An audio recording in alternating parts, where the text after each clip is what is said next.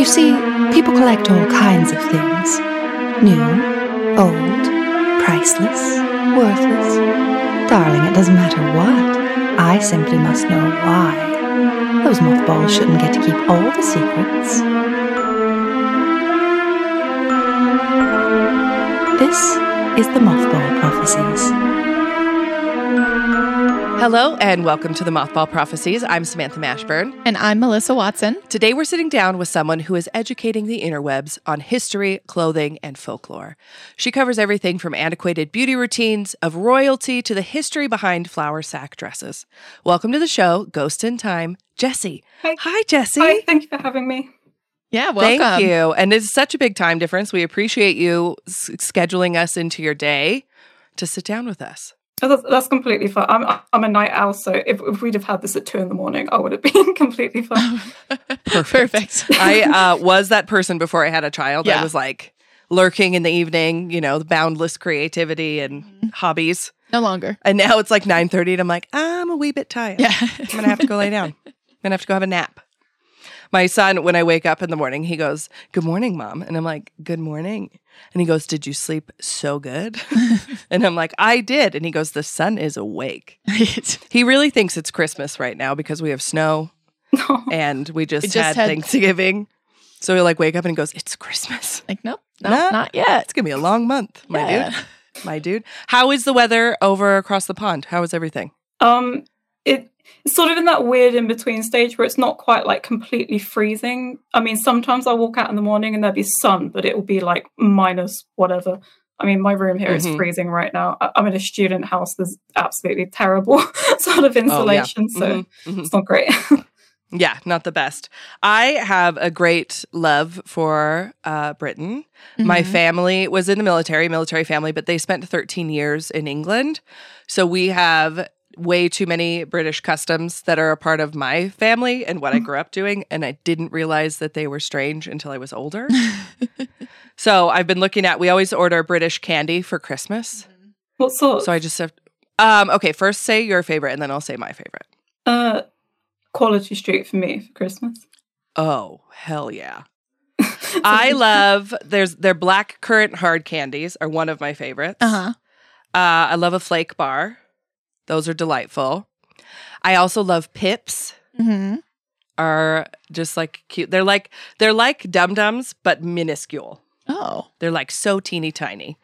My husband really likes, oh my God, what is it? It's rose flavored. Turkish Delight. Oh.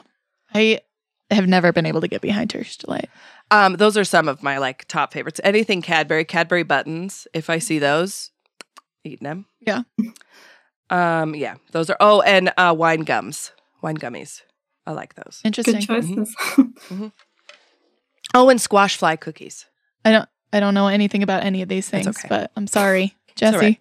I spent 2 weeks in London when I was 13, and that's about the extent of my British knowledge. That's it. It's like, yeah. We had good toffee. You have great toffee over there. It's perfect. Yeah.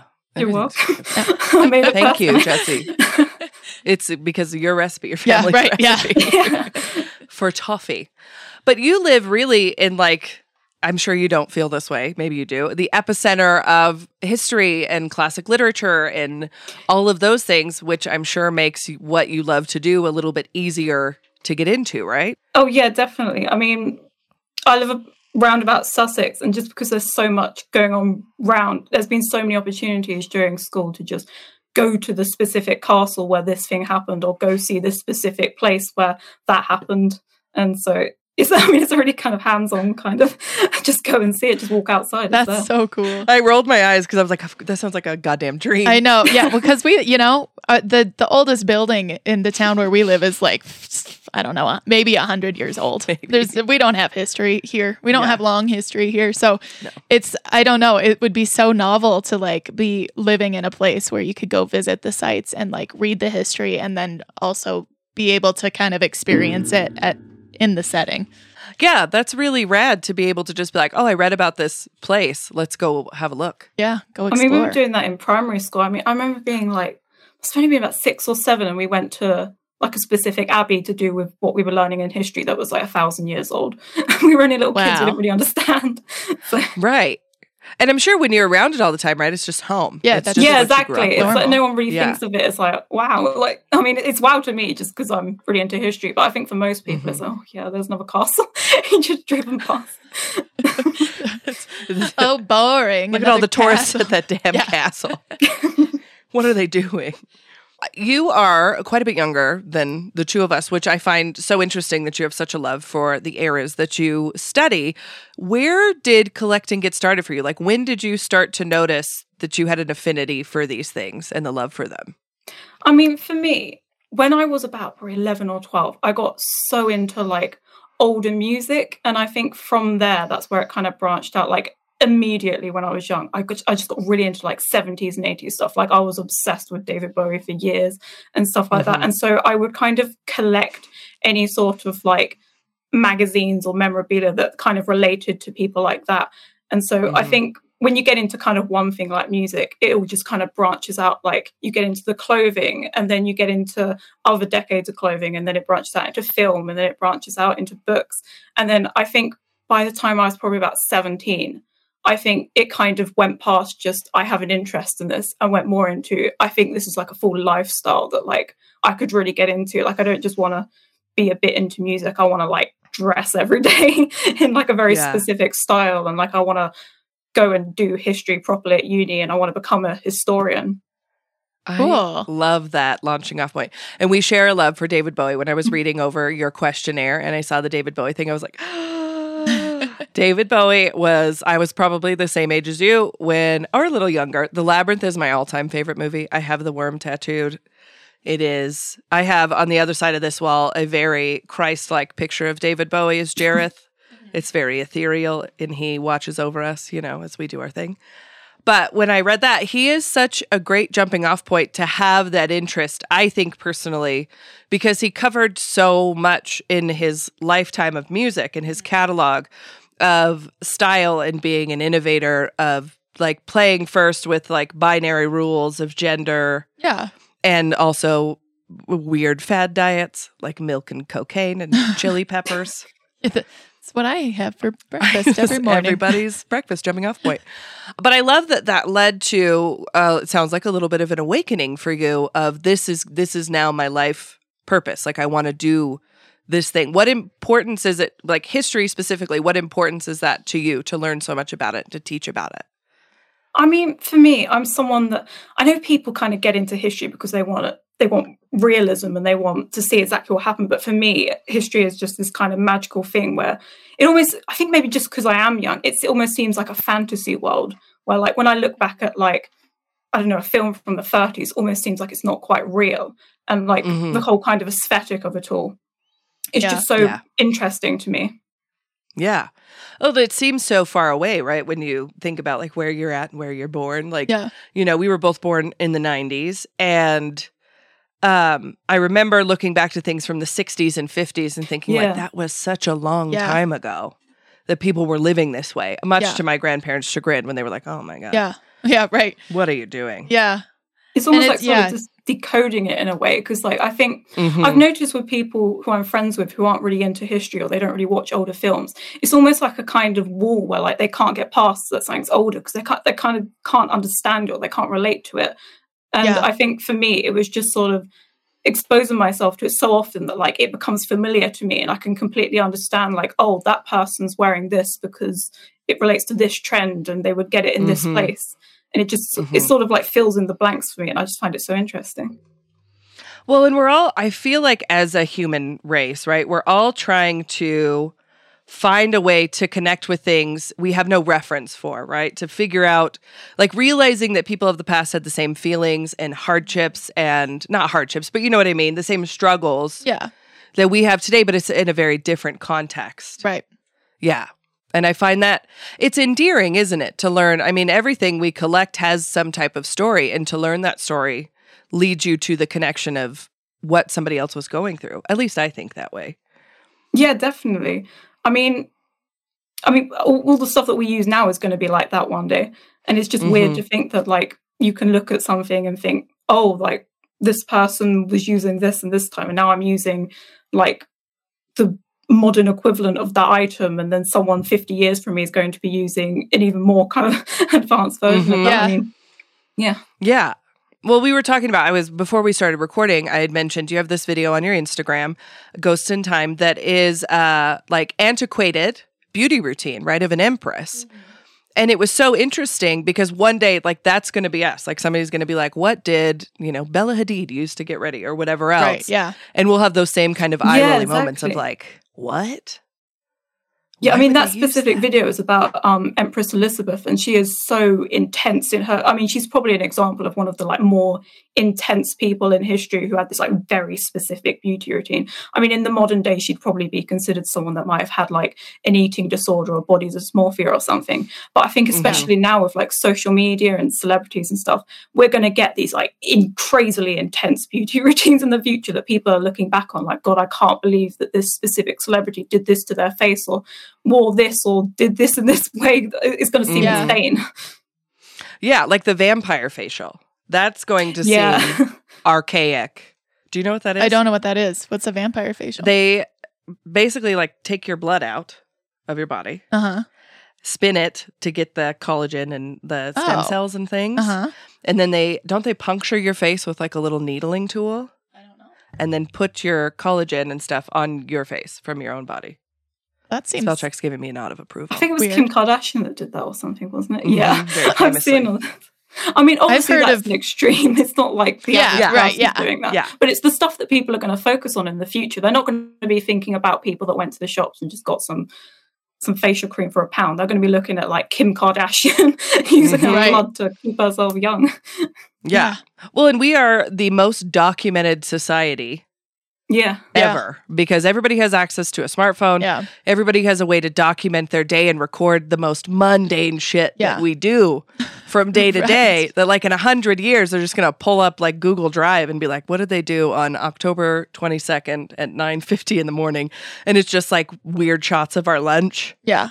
And like our weight. I think about that a lot. Like all of the Snapchat filters, like the little koala bear filters, like in 50, 60 years, grandkids are going to be like, look at this picture I found of my grandma. And it's like handsome Squidward. It's just so weird to me. Or like the boomer Facebook profiles that are like heavily filtered. They don't have a nose. Their eyebrows like half in their hair.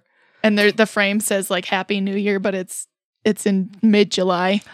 One day, mark my words, one day there's going to be a company that specializes in defiltering photos to see what the real person looked like. I'm sure there's something already. Yeah, I don't know.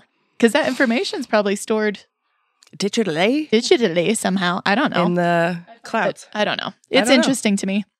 I think for me it's going to be the opposite, where like people are going to be looking at my photos and going to misjudge the era because I'm dressed in a certain way. Yeah, that's true too. Oh, right? Maybe you're like a time bandit. They won't know. Yeah, I'll have to take everything in black and white and then I'll just have to scan There you go. thinking I'm 200 years old. I love old it. flip phone, so it looks older than it is. Yeah. I love that idea.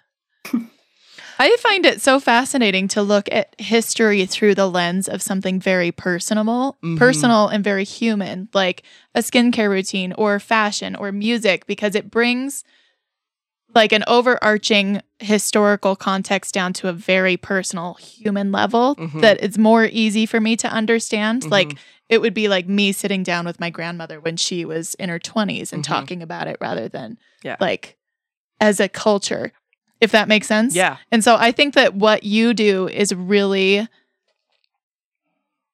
like foundational to understanding the larger historical context. Yeah. And for those of us, so will you explain the Empress's beauty routine to the listeners in case I don't have time to find that video? I hope you have to. That's your homework. But will you explain to us what she did that now seems so like hits the notes of body dysmorphia and an eating disorder, which trigger warning, if you struggle with any of those things, please feel free to skip ahead on this segment. Well, Empress Elizabeth, she was, at the time, she was the Empress of Austria, and she was I think she was considered one of the most beautiful women alive in her time. And at the time, she had this very intense beauty routine where, like, she would wake up every day. She would immediately, like, be working out. She'd be getting in baths that were, like, freezing cold, stuff like that. But the things that people usually speak about when they talk about her is one of the things she did is when she would go to bed, she would wear a mask that was made of meat to kind of go to bed with. I mean, she had other ones of like crushed strawberries and stuff like that, but the often the image of her is her with like a mask made of meat, which just sounds obviously horrific. Yeah. Lady Gaga took some inspiration. Yeah. Maybe. I wonder how often she woke up with food poisoning. I mean, it might have worked horrifying. though, because I think she stopped posing for photographs when she was 32. And so we only really have like accounts of her from people who've sort of taken like a sneaky photo or something like that from when she was older. And there's been a death mask made of her, and she looks quite young. She looks quite good. She was assassinated, so it wasn't great for her, but she looked pretty good for her age, which I think was about 60 something. I'm done taking photos. Yeah. Okay. I'm 32. We're both 32. I'm 32. You just got to stop Don't you? doing Empress Sissy and just never Yeah. ever Yeah. post for anything So again. get my meat mask. Fetch my meat mask. I'm going to bed. Which, when you said the dipping and freezing cold temperatures, there's kind of a resurgence of that right now of people. Yeah. Like there was somebody in town that built this ridiculous house, this gigantic house. And in the home, they built an ice bath, like a custom ice bath and a custom like hot tub, so that they could do the flopping back and forth between the hot and the cold. And I've seen like TikToks about it, like it's coming up on my algorithm, because to me it's fascinating to put your body in that, Yeah, and I've heard like a few of my friends they take cold showers in the morning instead of hot showers, and apparently it's like really good for your skin. It shrinks your pores and it makes your hair really healthy, and it's like We'll have to look that up, like the benefits of that. Gray does it. It's horrifying. I just will not put myself through discomfort for the sake of beauty. I will not do it. I mean, Weird. drinking green tea is meant to do the same thing, and I think I'd rather just have a nice hot cup of tea rather than a ice cold, horrifying Don't do shower. the horrible stuff. Just do the easy stuff. This is like it ruined my damn day. Yeah. Yeah. That's what I need. Sprucing. Just some sprucings up.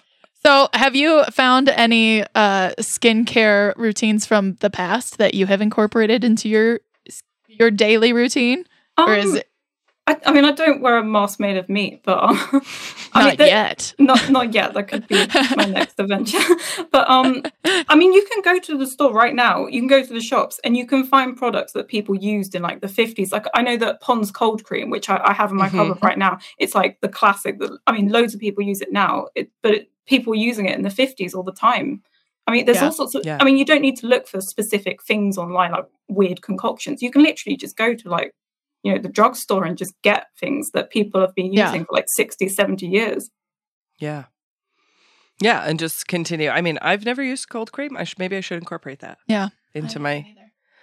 But I love specifically. We spoke about this before we started recording. I love the take, like Melissa had said, to touch on that. The take you're taking on history to make it digestible in the facts that you don't necessarily hear about people. Like we can go out and find like any Wikipedia page or historical article written about famous people, right? But your approach to taking these little nuggets of history and making them digestible in a small little like video or Instagram post, I think is so great and really rare in content, because sometimes it's just an overwhelming dump of information. Yeah.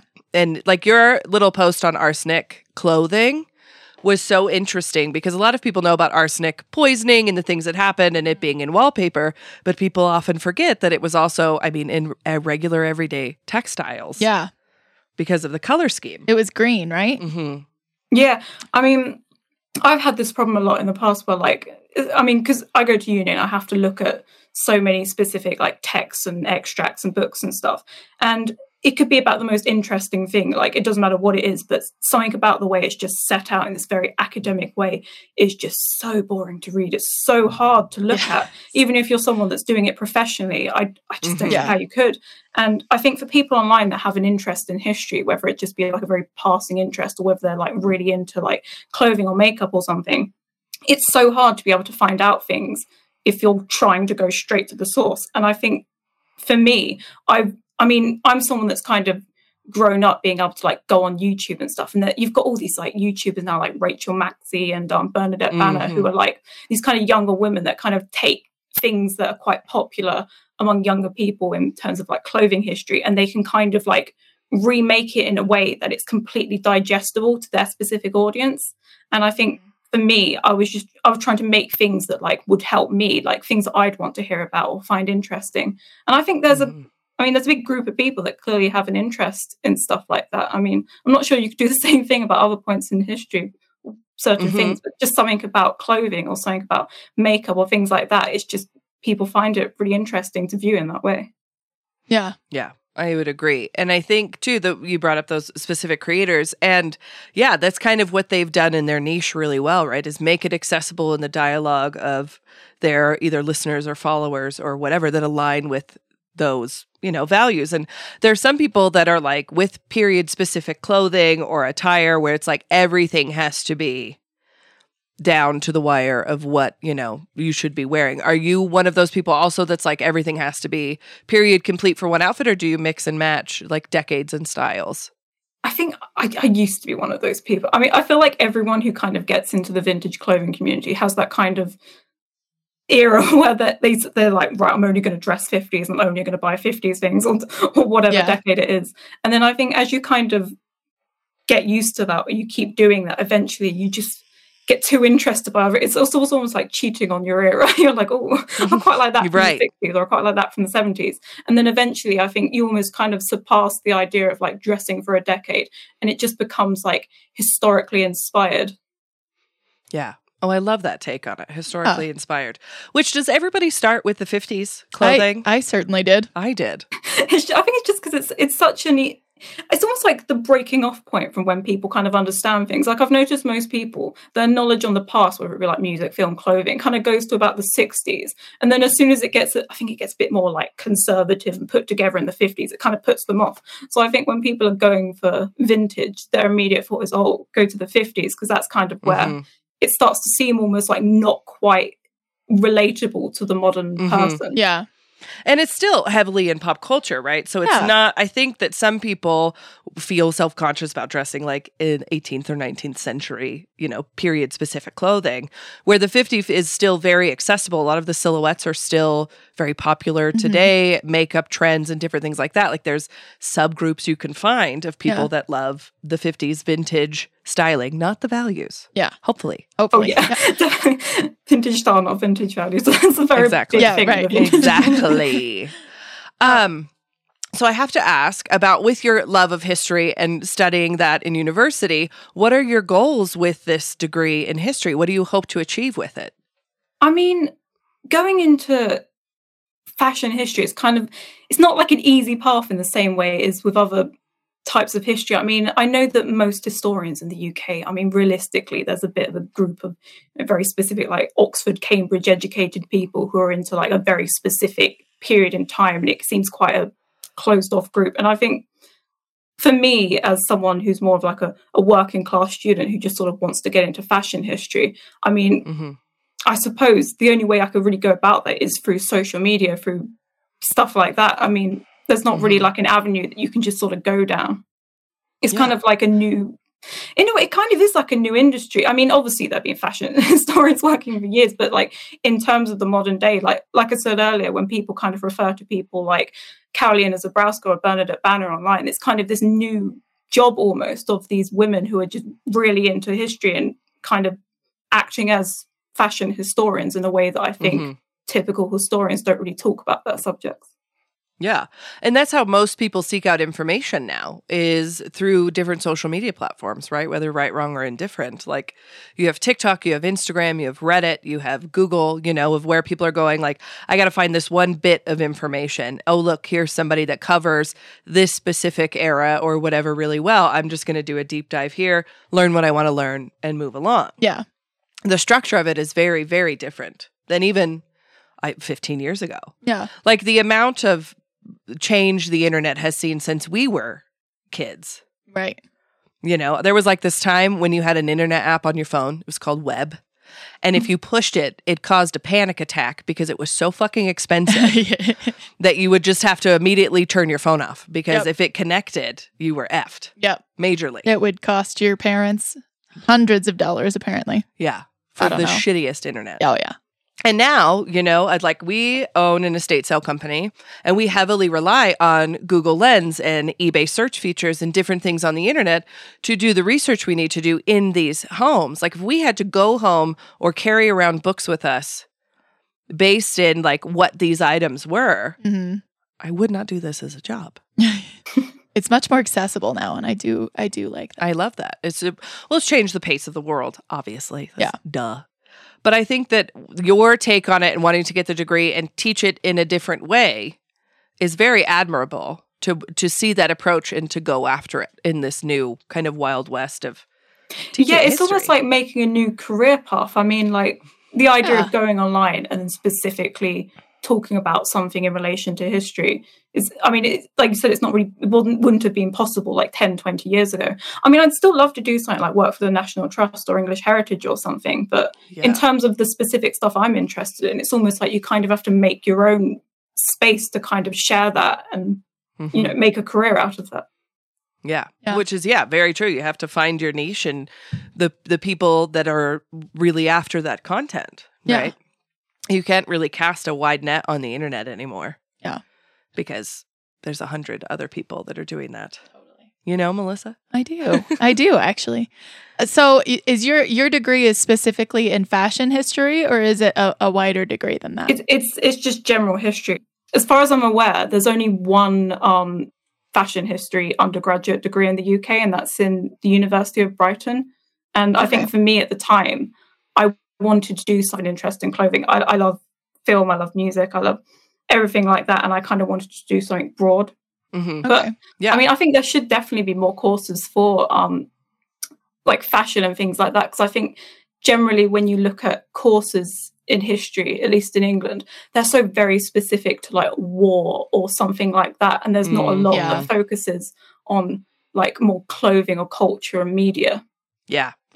And I think it is heavily influential, right? And of course, we all know a lot about war history. It's heavily documented and how clothing changed and the way people did things changed. And I think that the approach of seeking it out specifically in popular media is very cool, because that is how the world decides what's cool to wear and what's not cool to wear, I think. Yeah.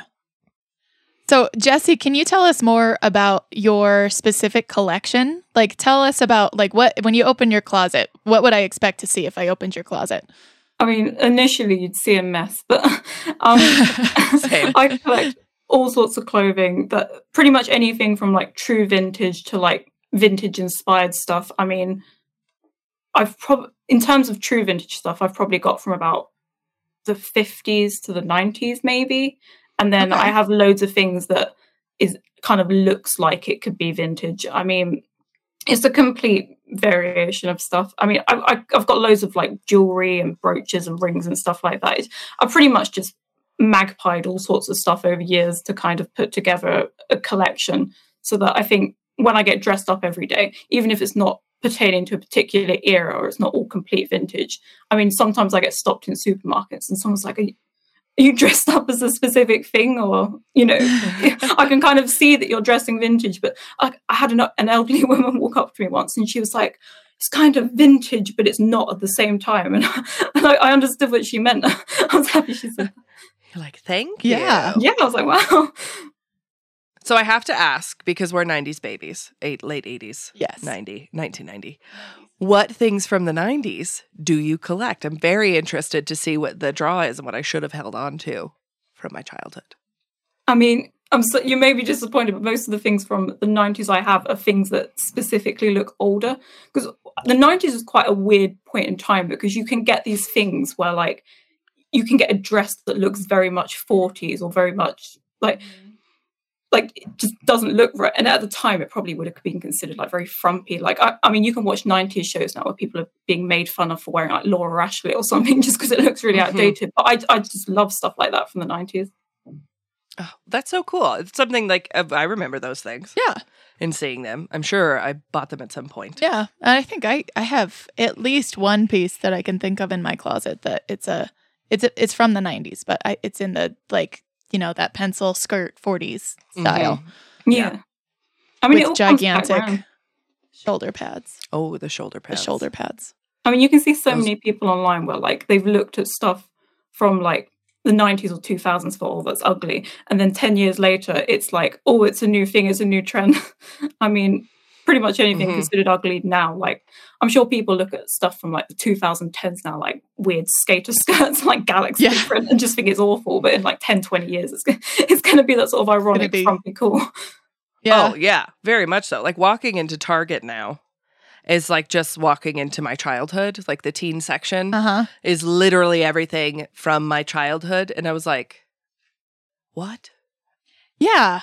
Everything comes around. Which it's interesting to see what comes back as still like popular, you know, like it's the trend again, but altered just a little bit. Yeah.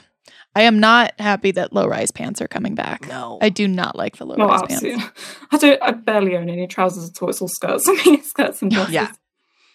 Pants are prisons. Yes. No, I agree. But that's where I wear. Well, and the low-rise pants, for those of you listening that are also Jessie's age, don't do it, okay? No, your butt crack does not deserve that much screen time. Yeah.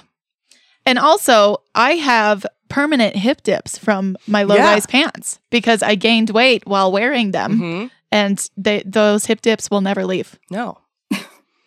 Never. It's not I think worth I have them even without wearing low-rise trousers. Oh, well. And don't do anything to your give me something eyebrows. to blame, Jessie. Leave your eyebrows Leave alone. your eyebrows alone. Jessie, you have great eyebrows. Don't do the thin thing. It'll never recover, and they'll end up just looking like sperm. Yeah. My mom's still regrowing hers from the 2000s. Yeah.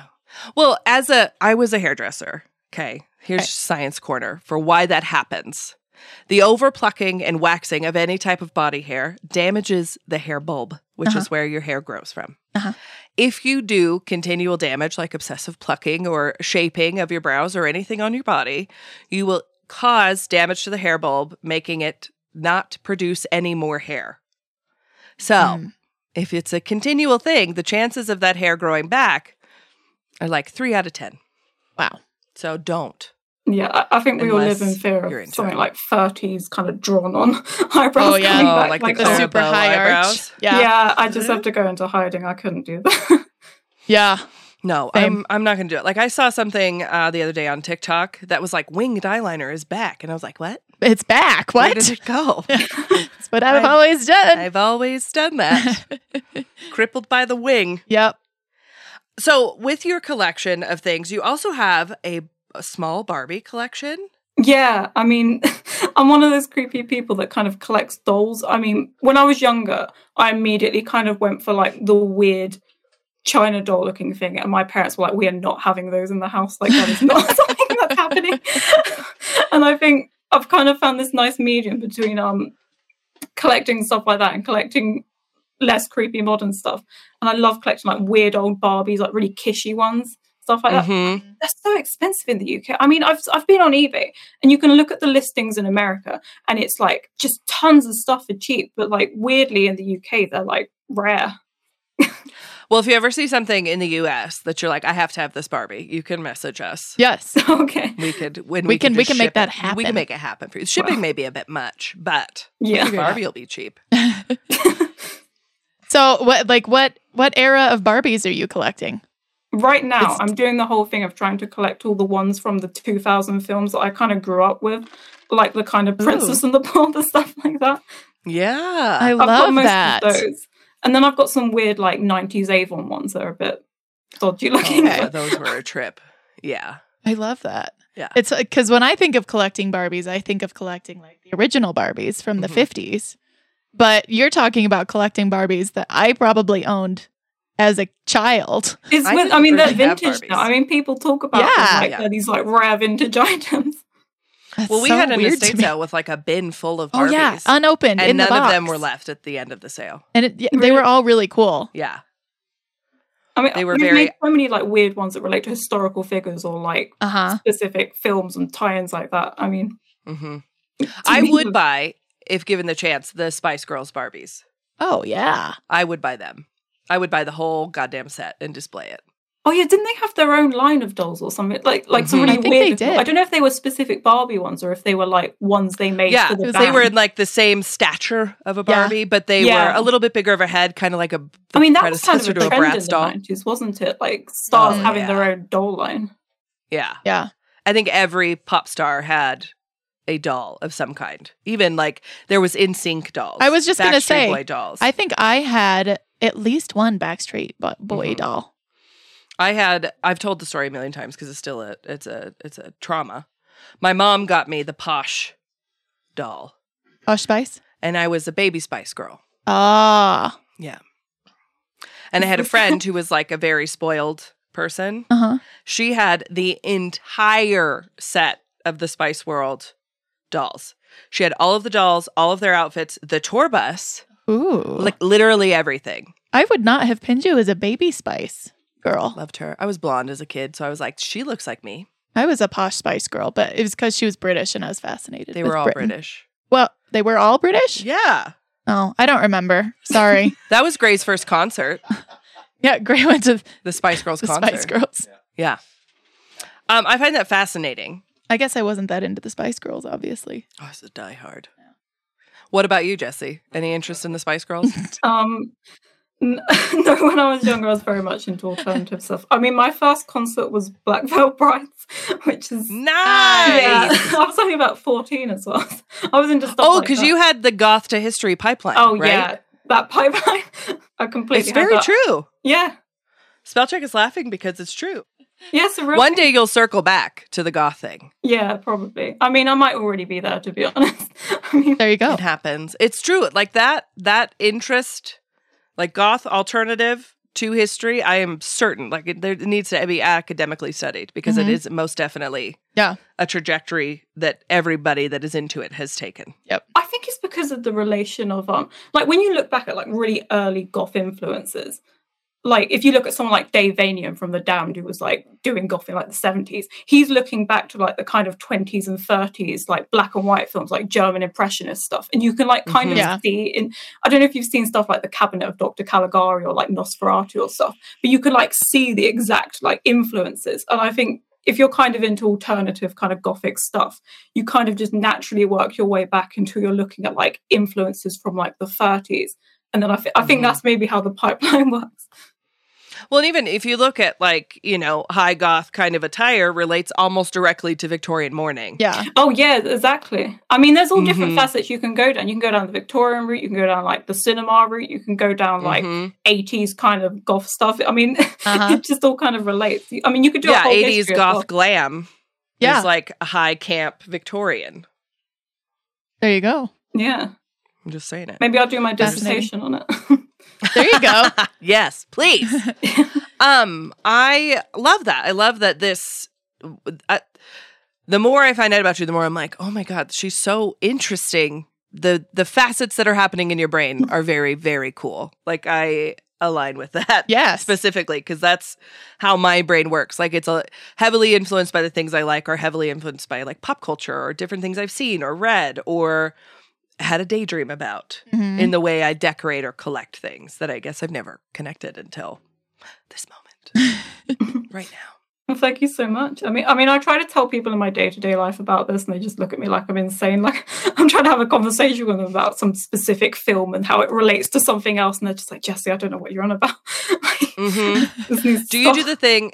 I wonder if anybody else does this. When I watch a show, specifically a period-based show, I'm looking in the background at all of the set pieces to be like, what is that? Where is that from? Where? And I end up Googling them. Does anybody else do that? I'm doing that with the clothes at all times, and I'm thinking like, how can I recreate that? Like pretty much anything I watch, like I can't watch it without immediately wanting to dress like one of the characters. Like right now, I'm rewatching Buffy for like the third time, and I'm just absolutely obsessed with everything Drusilla's wearing. And I'm going online and I'm like going through all these eBay things, trying to find specific coats and specific things like that. I love that. That's awesome. I just started watching a show called The Nevers. It's on HBO Max. Never seen it. It's really great. It's a like set in the early 1900s, like right before the 1900s. And the set design and the clothing and they even have like period specific glassware and crystal. And I was watching and I was like, I've seen that crystal pattern before. And I looked it up. And it is to the date accurate to the timeline they're shooting the show. Wow. Oh, wow. Yeah. That's a really pro set designer. I then. was like, this is an expensive set. Yeah. First of all, the budget is insane. Because like one of them, it was like a carafe, right? And so it has a silver top and a silver handle. And then the whole base of it is like cut Waterford crystal almost. And it's cut in like a Star of David kind of pattern. And that alone on eBay was like $130 sold price. Wow. For that. So that if you're interested in looking up that show to just watch the background, there you go. You know, sometimes it's interesting doing the opposite, though, where like a show is so bad at historical accuracy. It's like, you're like, that wouldn't be there. Yeah. Well, sometimes they do it purposefully, though. I mean, like, one of my favorite films is The Love Witch, and that's the most like anachronistically weird film. Have you seen it? It's like, No. Oh, if you're listening to this, like, this is a brilliant film. It's by Annabella, and I think it came out in 2016. It's this film, and it's a modern film, but it's shot to look like it was kind of set in the 60s or 70s. But it's not actually set there. It's just in this like weird midpoint where like everyone's wearing 60s and 70s clothing, but then there'd be like modern cars and then there'd be like modern things in the background. And it's all purposeful. Like it's not like bad set design or something. It's just really weird to look at. Like I think it's so interesting. Oh, I'm going to have to cool, watch yeah. that. We have to put that on. Yeah. For sure. Because I love either intentional or not intentional film mistakes. Yeah. Those are one of my favorite things Yeah. to know about. I wish we could talk to you for 100 years about what you're doing. And I can't wait to see where this goes for you.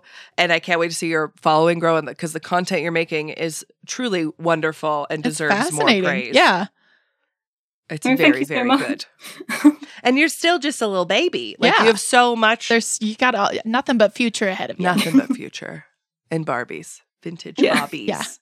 Now, before we get to my favorite part of the show, where can our listeners find this delectable content that you're creating for us? Currently exclusively only on Instagram at Ghosts in Time. I mean, maybe I'll branch out one day, but I'm terrified of TikTok. I'm absolutely terrified. I don't think I could do People it. are mean on TikTok. They are. They are mean. I don't think I could handle it. I'd have a breakdown. I had a video go viral, and it gave me a panic attack. Yeah. Do you know what that happened the first time? So it went viral for me on Instagram. I was like, oh my God, like it was like a like every second. Like it's not even impressive, but I was like, Yeah. my heart was beating. Yeah. And that video still gets likes, and I'm like, leave it alone. Yeah. Just stop Drop everybody. it. I was just minding my own business, and my phone started to vibrate down my body on my chest. And I was like, oh, the group chat must be going nuts. And then I looked, and I was like, holy shit. It's like that video has like 2 million views. Mm-hmm. I 2 hate million. What Yeah. was it about? it. Victorian hair chain. Oh. Yeah. Yeah. Then I was like, hi. It's giving me, Even still. can't do it. Okay. So, and we, of course, will have all of your stuff tagged and shared throughout this week.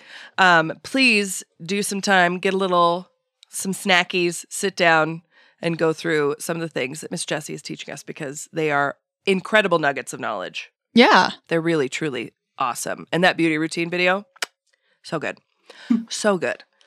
So this is my favorite part of the show. For those of you that are new to the podcast, every week on the Mothball Prophecies, we do an imaginary estate sale walkthrough. Now, the items in the estate sale are very real and do exist in the real world. But it is our job to pick one of the items listed in each scenario.